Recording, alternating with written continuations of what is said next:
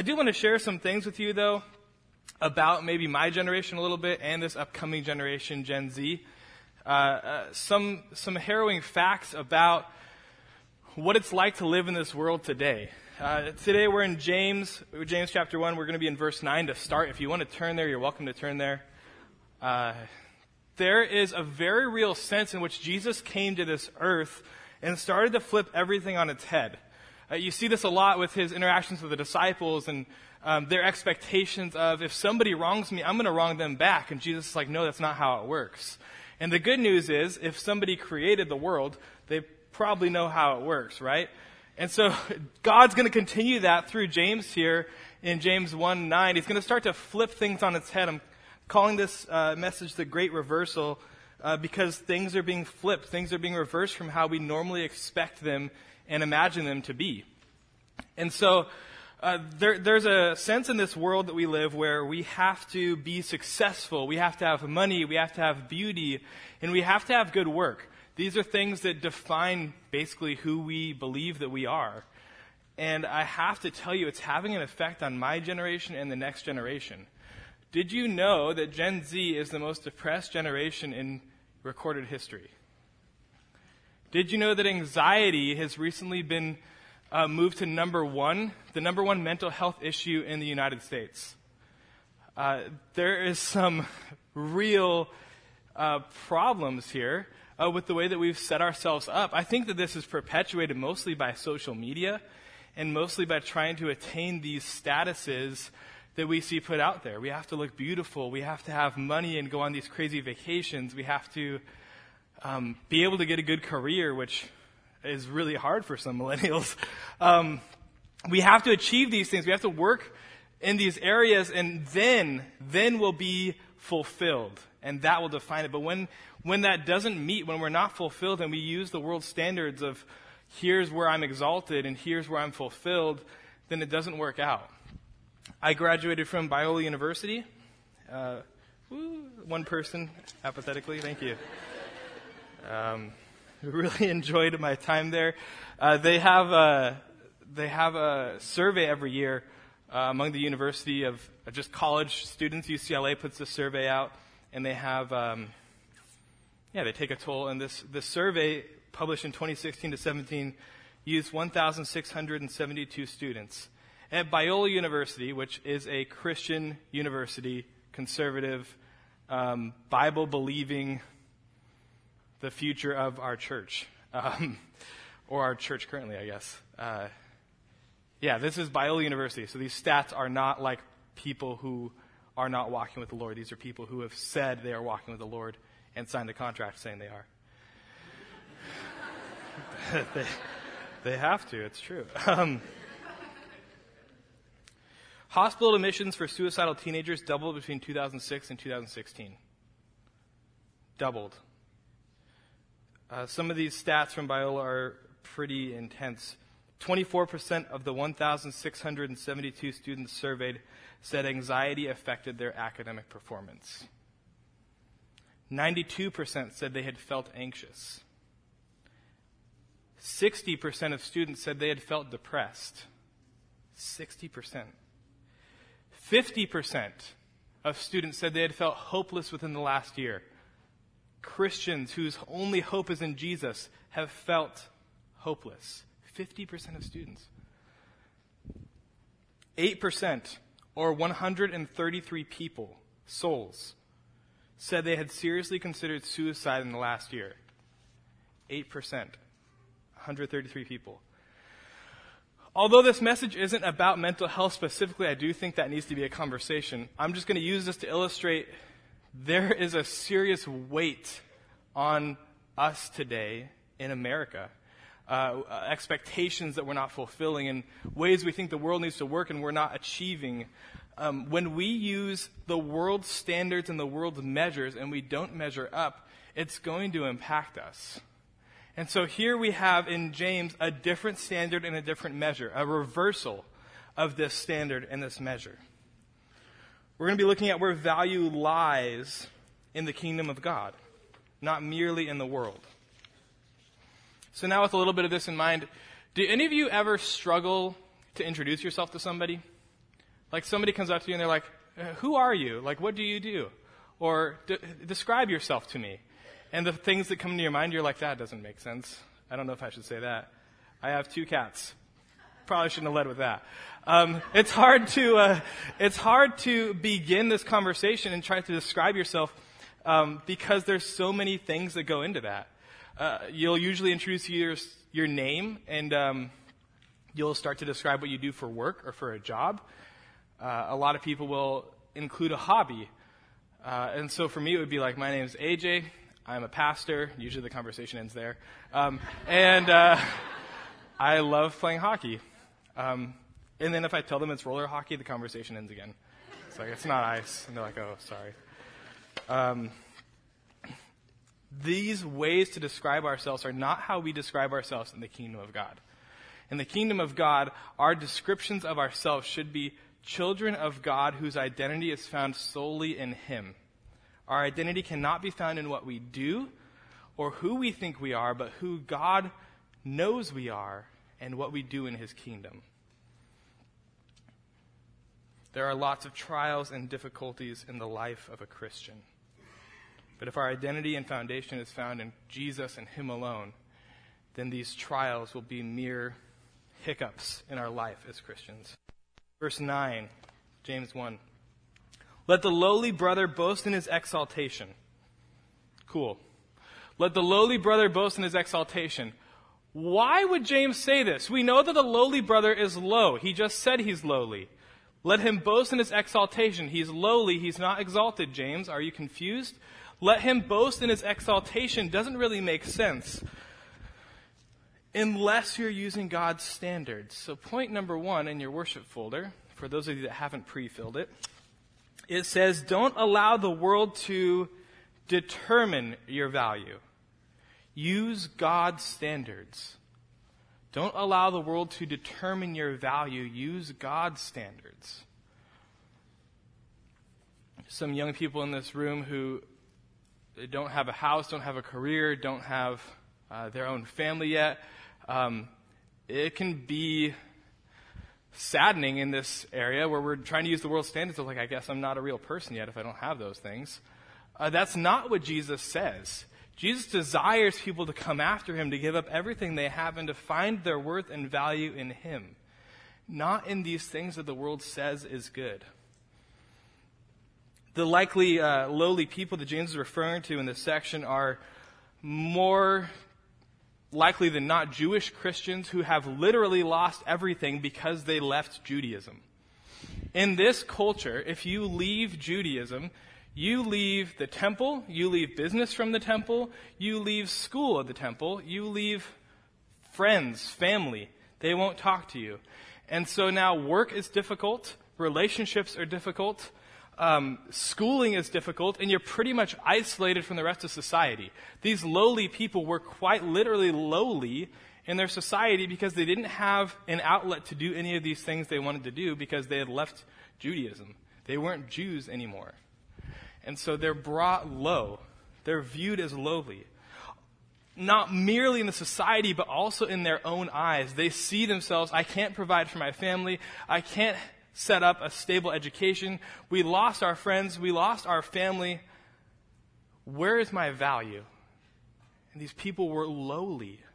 They didn't see life in Christ as having value. But James flips that on its head right away and says, let you boast in your exaltation.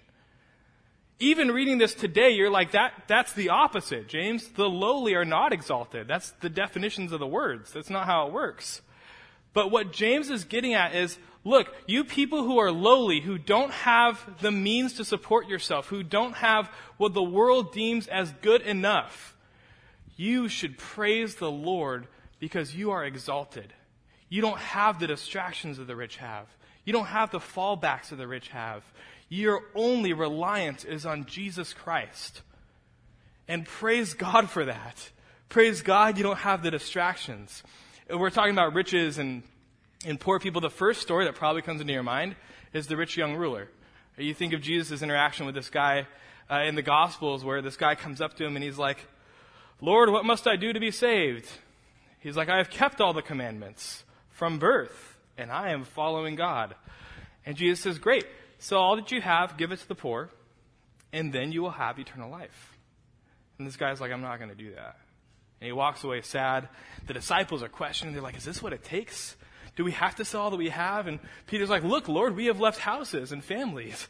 And Jesus is like, it is difficult for a rich person to enter into the kingdom of heaven. It is more difficult for a camel to enter to the eye of a needle. I messed that up. We're good. We'll come back. Point is, richness, wealth, is a difficult distraction in the kingdom of God. You can buy things that will alleviate your pain and your trials, although not everything. And in this way, you're not relying on Jesus. You're not relying on the God that you claim to serve because your fallback is your riches. Your fallback is your status. Again, I think in this world today, it's wealth, it's beauty, and it's success. We look at people like Bill Gates, who have millions of dollars. We look at models who get paid to be the way that they were born. And we look at professional athletes who are receiving millions of dollars, like Mike Trout. He deserves it. He's the best player in baseball. Yeah. These people, though, do not find fulfillment in those things. There's recorded quotes. You can just look on the internet and just type in like wealth and happiness and watch as rich person after rich person is like, this did not fulfill me. This did not satisfy. Do not pursue this. I have had so many down moments. Look at lottery winners. More often than not, you hear stories of how sad and depressed they are because of this. Their world standards did not fulfill what they thought it would. 1 Timothy 6:17 is there in your notes. Paul here, addressing Timothy, a young pastor in the church in Ephesus, is basically trying to communicate with him what he should be doing with some of these people in the church. And he says this, as for the rich in this present age, charge them not to be haughty, nor to set their hopes on the uncertainty of riches, but on God, who richly provides us with everything to enjoy. Don't allow the rich people to set their hope in their riches and their material wealth, but rather remind them to set their eyes on God. Remind them that God should be their sole foundation, their sole place that they find fulfillment. It shouldn't be in their riches. It shouldn't be in their social status. It shouldn't be in their appearance. Rather, it should be in God. This theme in Scripture of the low will be exalted and the high will be humbled is pretty much a constant theme. We see in the Psalms this. We see in the prophets this. We see Jesus communicating this. And we see it here again in James. That the people who we deem as they've got it together do not. And the people that we see as they need help are actually in a better position in the kingdom of God. That the humble people are actually in a better position, better set up for God's success. We see it again at the end of your Bible in the book of Revelation, Revelation 2:9. John is speaking to the church in Smyrna, and Jesus through John is speaking to the church in Smyrna, and they've got some difficulties they're dealing with. And John says this, I know your tribulation and your poverty, and in parentheses it says, but you are rich.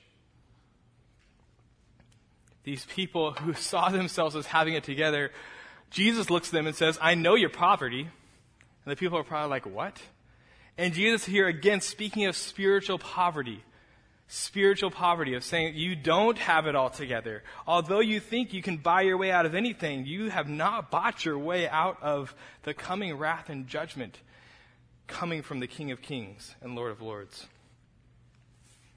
They might have thought they were rich, but they were oh so poor and oh so pitiable. There's a story of an army general who sat down one day with the chaplain, and they were having lunch in the mess room. They're communicating, they're talking, and the chaplain's kind of sitting there by himself, as sometimes pastors do when in situations like that, because people feel awkward. And so he's sitting there, and the general looks over at him, and he's like, I should just humor him and have a conversation. He's like, hey, pastor, can you tell me something? Pastor's like, sure, I can tell you something. And he's like, can you tell me, what will heaven be like? And he said, I can tell you one thing, General, that in heaven you will not be a general. This general's status, his fulfillment was found in essentially being this leader. And the pastor, the chaplain here, was basically saying, it's not going to be like that in heaven. This isn't going to last forever. The status that you've earned, that you've attained, the wealth you've accumulated, and the respect that you have, it won't last forever. And so now as Christians, we should be thinking, what will last forever? Jesus, what is going to be worth investing in that is going to last forever? And it's not going to be your wealth. It's not going to be your status. It's going to be your pursuit of Christ, your sincere pursuit of Christ above all else. In honesty, coming before him and allowing him to determine your steps. Not trying to do it on your own, not trying to solve all your problems on your own, but allowing Jesus to work in you and through you. This is something I tell the youth all the time. I think in our culture, it's so easy to look at people and say, wow, you're needy. That's not good. When the first thing that Jesus says about man is that it's not good that he should be alone. You are designed to be needy. You are designed to need fellowship. You are designed by God to need him. And if you try to fulfill your life without him, you will feel empty, you will not feel fulfilled, and you will struggle. You will be humbled. Your value lies in Jesus Christ and in him alone. Let the lowly one be exalted, James says. Let him boast in his exaltation. Because even though you see him as small, even though you see him as little, as not having value, in the kingdom of God, he is exalted. He is exalted.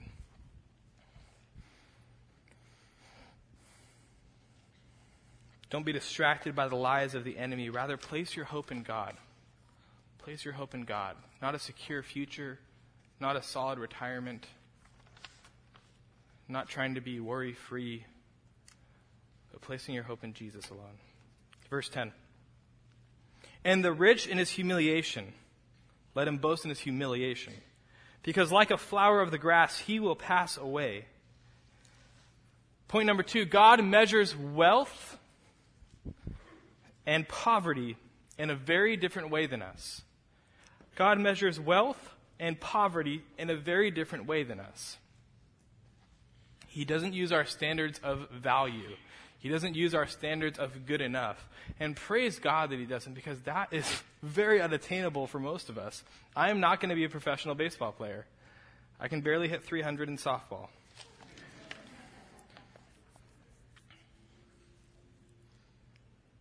James continues this great reversal in saying the rich person, the high one, will be humbled, and let him boast in that. Let him boast in his humiliation as God takes away things from him to draw him closer to himself.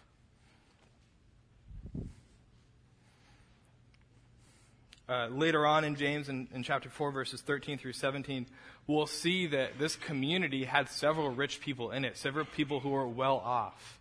And as naturally happens when you see people who are well off or who have attained your social status of fulfillment, they looked at them and they said, wow, those people have got it all together. And James is already starting this letter by saying, no, they don't. They don't. They should boast when they're humbled, because this is not a good place for them to be, where they don't rely on God, where they don't need him. Some of us, the end of verse 10 sounds awfully familiar, doesn't it? As you read that, you probably are hearkened back to an earlier section in Scripture, in the book of Isaiah. It's already in your notes, actually, so you probably are like, yeah, there it is. In Isaiah 40, verses 6b through 8. Isaiah 40, verses 6b through 8. James is drawing on this illustration. It's actually used a couple more times in Scripture, but most earliest here in Isaiah. And so here's what Isaiah 40, verses 6 through 8 say. All flesh is grass, and all its beauty is like the flower of the field. The grass withers, the flower fades. When the breath of the Lord blows on it, Surely the people are grass. The grass withers, the flower fades, but the word of our God will stand forever. Here in Isaiah even, he's saying, look, your life, basically using the grass of saying this, your life is going to fade away. It's not going to last forever. The grass will wither. You are going to age. You are going to fade away. But what will last forever, what is worth investing in, is the Word of God. James borrows this from Isaiah and saying, look, there is a place where we do find value in the community of believers. And that place is in the kingdom of God. If we are placing our value here, if we are storing up treasures here on earth, it will not last, it will spoil, and it won't bring fulfillment. Ultimately, you'll be sitting there with your treasures thinking, man, I wish I had spent more time in prayer. I wish I had spent more time in the community of God. I wish I had spent more time investing in the young ones, investing in other believers' lives. I wish that's what I had done with my time. Two things that you never hear older people say, that they wish that they had spent less time with their children, and that they wish they would have spent less time praying. You never hear them saying that. Why? Because as people get toward the end of their life, they realize the power of prayer and the necessity of prayer. The necessity of spending time with their children and the impact that has on them. Where your investment is really important. Now, this is awfully relatable. Like a flower of grass, he will pass away. Verse 11 says this. It says, for the sun rises with its scorching heat and withers the grass. Its flower falls and its beauty perishes. So also the rich man will fade away in the midst of his pursuits. We have something like this in Southern California. It's called the Santa Ana winds. And we know full well that if you do not water your plants twice a day during the Santa Ana winds, that they will fade away. Make sure you water them at night because your plants will die. Not the point, but that's a side point, I guess. 2A. You can write that in your notes. We know what this is like. We've seen this with our plants. And so we get the illustration that James is using here of saying, this is how life is too. Some of us have these plants that die very easily in the heat and in the wind. And they're so precious and they're so fragile, and you have to be watering them, and you have to keep and sustain their life because it's going to fade away. And so James and Isaiah use this illustration of basically saying this is exactly how your life is. You plant people know that like you're checking in on that plant like 2-3 times a day. Is it dying? Is it dying? This is how your life is. It will fade away. We don't know what's going to happen, even the rest of today. I pray that it doesn't happen, but some of you could be on your way home and be in a fatal accident. You don't know the extent of your life. You don't know its end. And so where is your investment? Where is your time spent? Where have you applied yourself? Has it been in the kingdom, or has it been in achieving the status that this world says is important?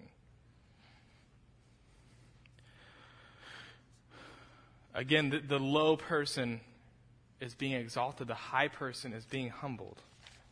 A.T. Robertson says this: the cross of Christ lifts up the poor and brings down the high. It is the great leveler of man. The cross of Christ lifts up the poor and brings down the high. It is the great leveler of man. Because before Jesus, he doesn't care if you're a rich young ruler, that he didn't buy his way into heaven. He cares about your heart, your sincere following of him. Have you given up everything to follow this Jesus? Or are you still holding on to some things in your life? Sincere following of Jesus, sincere surrender to him. The rich dies suddenly here in this picture.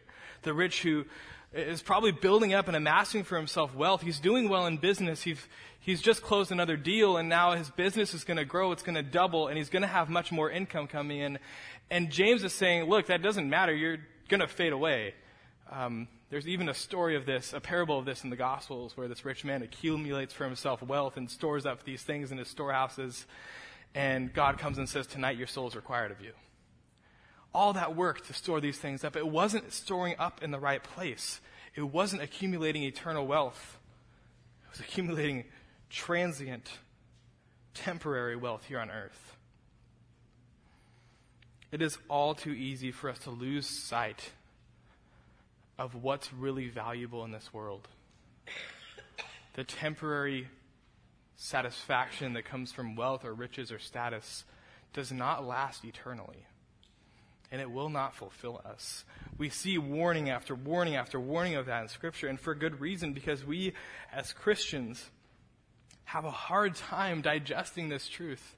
Jesus, I know that you say that wealth isn't going to satisfy, but I know what this world is saying, and it doesn't look like that's true. And so I'd rather borrow what the world says is true and put my hope and my faith in this wealth, in this temporary satisfaction. Although you wouldn't explicitly pray that, that might be how our lives are acting out. Do we believe what God says when he says, let the lowly boast in his exaltation and let the rich boast in his humiliation? Because in the kingdom of heaven, this is reversed.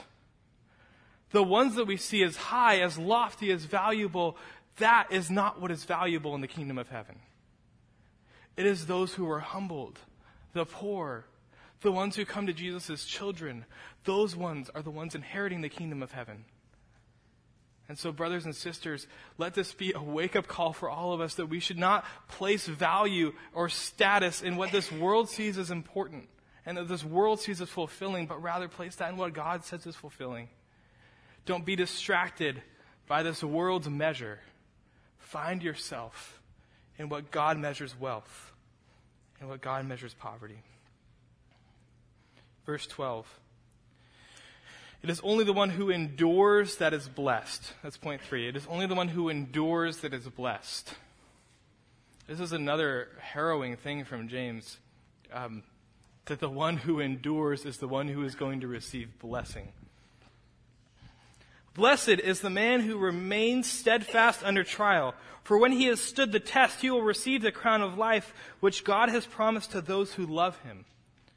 When he has stood the test, he will receive the crown of life which God has promised to those who love him. This verse opens with a word.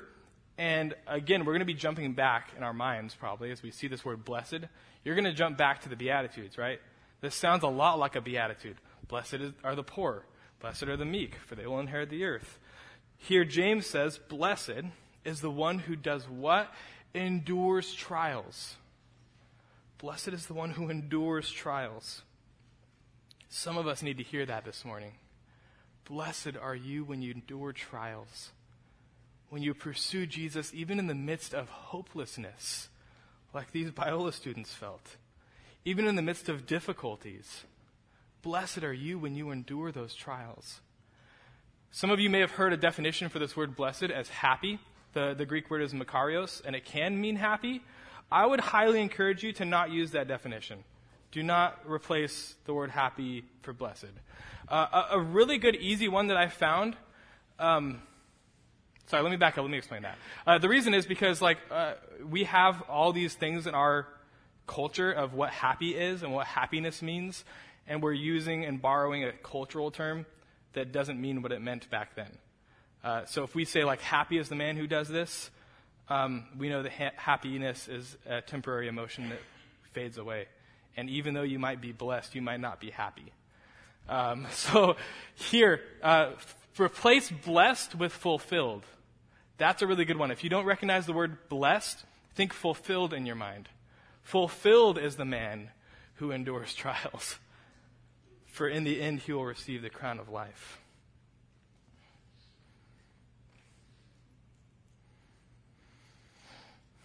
The sense of God's approval is in much contrast to the man described in 9:11.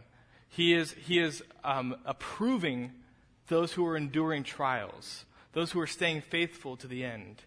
And those are the ones who are going to be blessed. Those people who get thrown in some difficult situations. And I know that there are trials in this room. I know of many of them in this room, the difficulties that we go through as Christians. And brothers and sisters, I want to say, find your hope in Jesus. In the midst of these trials, don't find your hope in temporary alleviation, but find your hope in Jesus. Not trying to satisfy or fill that gap, but allowing him to fill you. Because if you are high and you are humbled, you should boast in that exaltation, because you will be in a much better situation in the kingdom of heaven. These trials are presented to us to test our faith, to test our endurance, and to allow us to rest in the joy that is found in Jesus Christ and in Him alone. So rest in that place. Blessed are you. Fulfilled are you when you endure trials.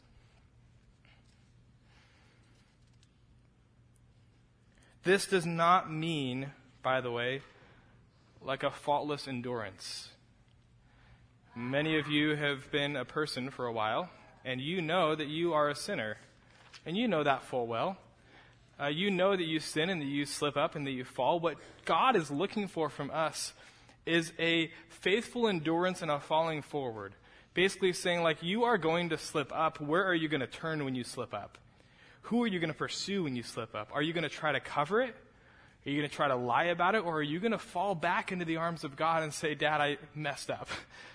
I need your forgiveness. I need you.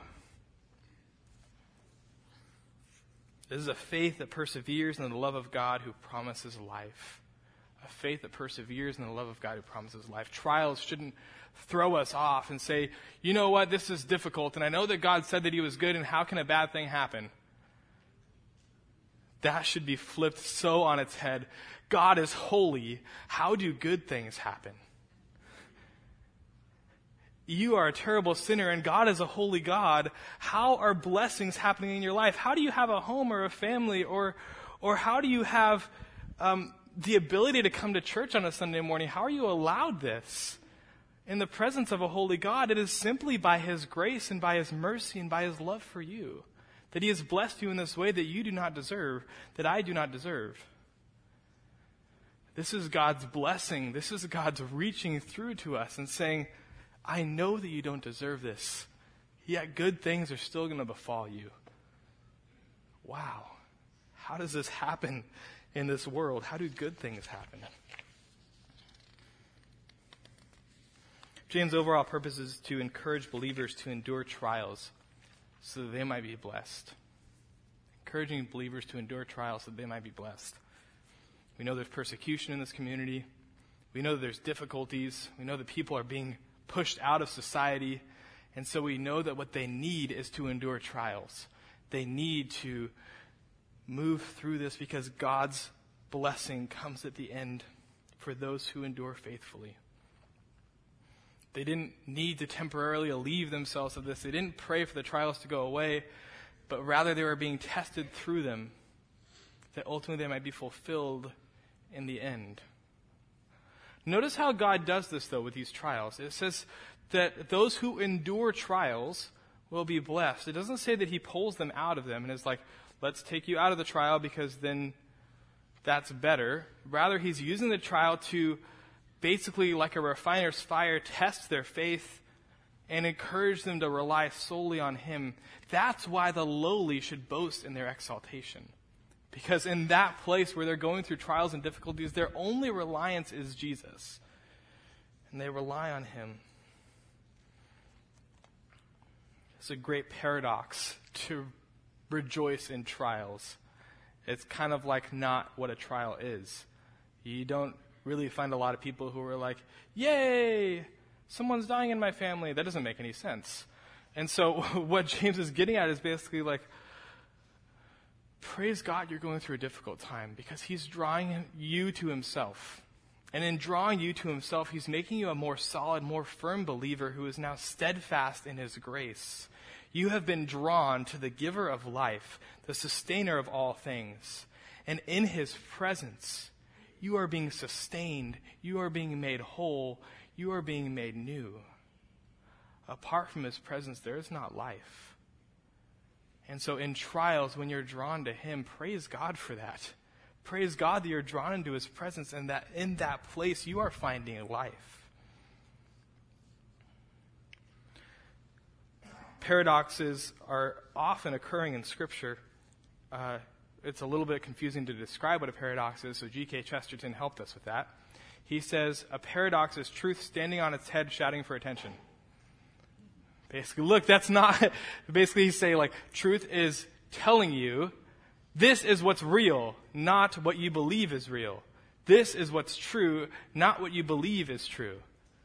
truth standing on its head, shouting for attention. This is how things actually work.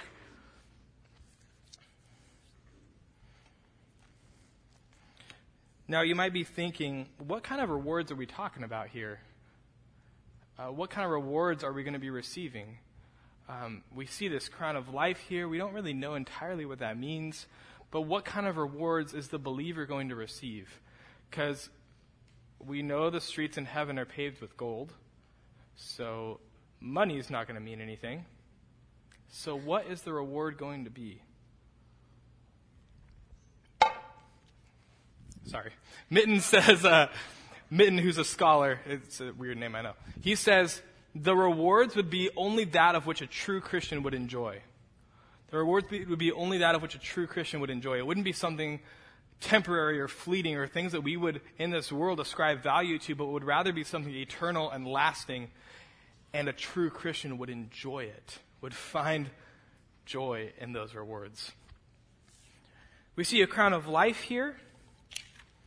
And again, maybe there's a couple echoes back in your mind to what this crown of life is like. I put two cross references there in your notes: 1 Corinthians 9:25 and Revelation 2:10. Those both kind of describe a little bit more of this crown of life idea and what that is. We think of crowns as royalty has these gold crowns, and they have jewels in them, and they're beautiful, and they're shiny, and it's awesome. That's not what James is talking about here. James is talking about what a winner in the Olympics would win, what a runner would win in a race would be like this kind of a wreath crown. Think of if you know much of Greek culture, think of that kind of crown a little bit. This is the kind of crown that James is talking about. Not that it's super important for the passage, but maybe helps us get the picture a little bit better. That's the kind of crown that he's talking about. In order to achieve this, in order to attain this, you must endure faithfully through trials, and it is only the one who endures that is blessed. It's only the one who endures that is blessed. You don't get to pull out. You don't get to say, you know what, I enjoyed being a Christian for a little bit, but this is difficult, and I didn't sign up for a hard time. I signed up for a good time. That's not what the kingdom of God works like. It's not how it is. In fact, when people were starting to follow Jesus in the New Testament, he would clearly tell them, if you want to follow me, you must give up all that you have. You must lay down your life, pick up your cross, and follow me. Be prepared to die. Your life is over. Your life is now found in Jesus. Your goals, your pursuits, your dreams, apart from Jesus, now have no value, no merit in the kingdom of heaven. Your life is hidden with Christ. Your life is found in him. And we don't see this as oh man, I don't get to do the things I want to do anymore. Rather, it's this joyous experience that the parable of the man who found a pearl of great price in the field, sells all that he has and in great joy purchases the field because he has found something of much more value than what he had previously. His money he counts as loss. His things that he had determined were of value is now not important at all, and he doesn't regret it. He's not I don't know if I should do this. He sells it all, buys the field, and now knows he possesses this great reward. This is a paradox for us in this world today. It is a paradox. I put a quote there in the bottom of your notes at the end of point number 3. It says this: try as we might by our appearance, performance, or social status to find self-verification for a sense of being somebody, we always come up short of satisfaction. Whatever pinnacle of self-identity we achieve soon crumbles under the pressure of hostile rejection or criticism, introspection or guilt, fear or anxiety. It's in your notes if you want to reread it. He's basically saying the things that we think are going to satisfy and fulfill us are going to fall short. If it's not one of these things, it's the other. The things that we deemed valuable in this world are going to let us down. It's not going to be fulfilling. Although you might find temporary distraction from your trials or your difficulties in things of this world, it ultimately will not last and it will not bring fulfillment. Don't settle for the things of this world when God has promised you eternity. Don't settle for fame when God has promised you glory. When you find yourself in the furnace of suffering, remember that God is good, that he is sovereign, and that he knows what he is doing. God is good. He is sovereign, and he knows what he is doing. There's a story in the Old Testament in a book called Habakkuk. It's in the Minor Prophets. Many people might not have read it or know the story full well, so I'll just explain it really quickly. Habakkuk sees his people, the people of Israel, and he sees the sin that they're in and how they're not following the Lord, and he is mourned. He is saddened, and so he prays to God, and he says, God, how do you allow this stuff to happen? How do you allow sin to increase and the profaning of your name to increase? How is this happening? And in Habakkuk, he gets cut off in the middle of this first chapter, and God interrupts him and says, basically, Habakkuk, if you knew what I was doing in this world, then you'd understand. I have a plan much bigger than you see. And he starts to lay out a little bit of this plan. I think that it is so difficult for us in this world to be in the middle of a trial because we only see the trial and we can't see the full picture. This is why so many believers throughout history have written down how God has been faithful to them in journals or in books. Because in the middle of trials, we are clouded by the difficulty that's going on. We see this, we're like, this is all that there is. There is never any hope. There is never any grace. There is never any peace. This is the only thing that happens. And God is like, do you not realize what I'm doing? I'm using this trial to sharpen your life, to draw you closer to me, and ultimately to widen his kingdom. If we saw and understood the whole plan of God in the middle of trials, maybe we would be more content with what God is doing. But rest in this and understand this in trials. God is sovereign. He is good. He knows what he's doing, even if it might not seem like that. James in this section addresses two Christians who look at their spiritual identity. He looks at their spiritual identity and he measures their significance. The one who appears exalted in this world is the one who's humbled. And the one who appears low in this world is the one who's exalted. Because in the kingdom of God, these things work differently. Matthew 6:24 tells us we cannot serve both God and money. And so my last 2 points, this one is, what is your measure? What is your measure? Is it wealth, beauty, success, or work? Is that your measure? Is what we're using to determine our value and our significance and our fulfillment found in what the world says is good or what God says is good? Christians must always evaluate themselves by spiritual standards and not material standards. We can't sit here and compare ourselves to other people and what they have and say, I wish that I had more, because then it would be enough. Rather, we must be looking at God and saying, this is where satisfaction is found and contentment is found. You are enough.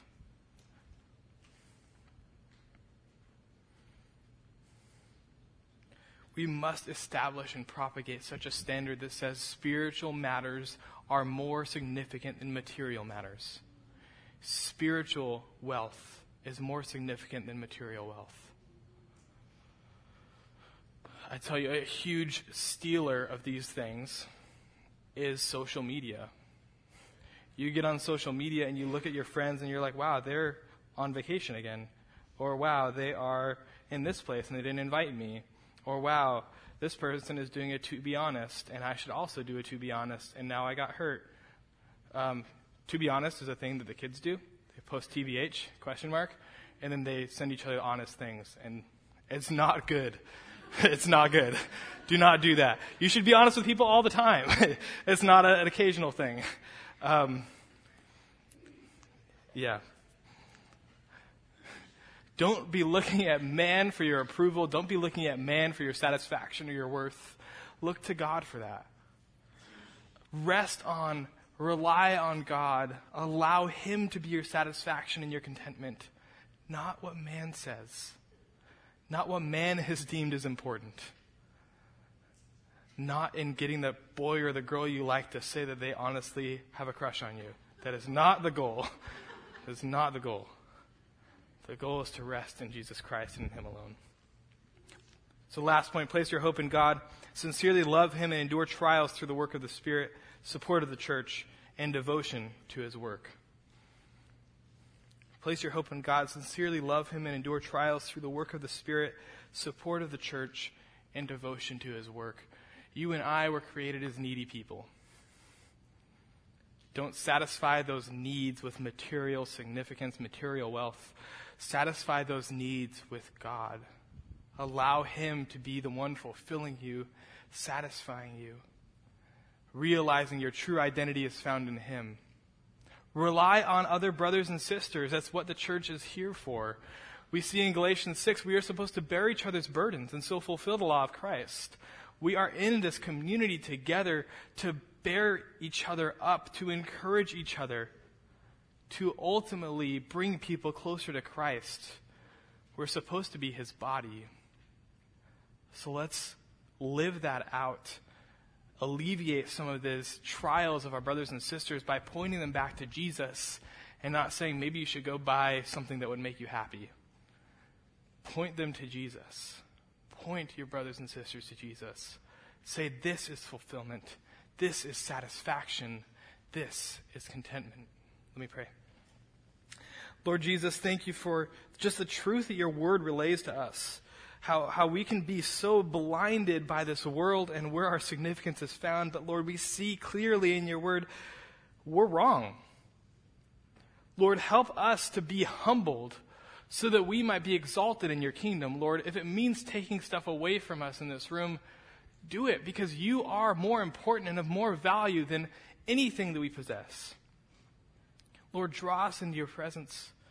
Draw us close to you. Help us to find satisfaction, fulfillment, and contentment in you and in you alone. Be with us this week. In Jesus' name, amen.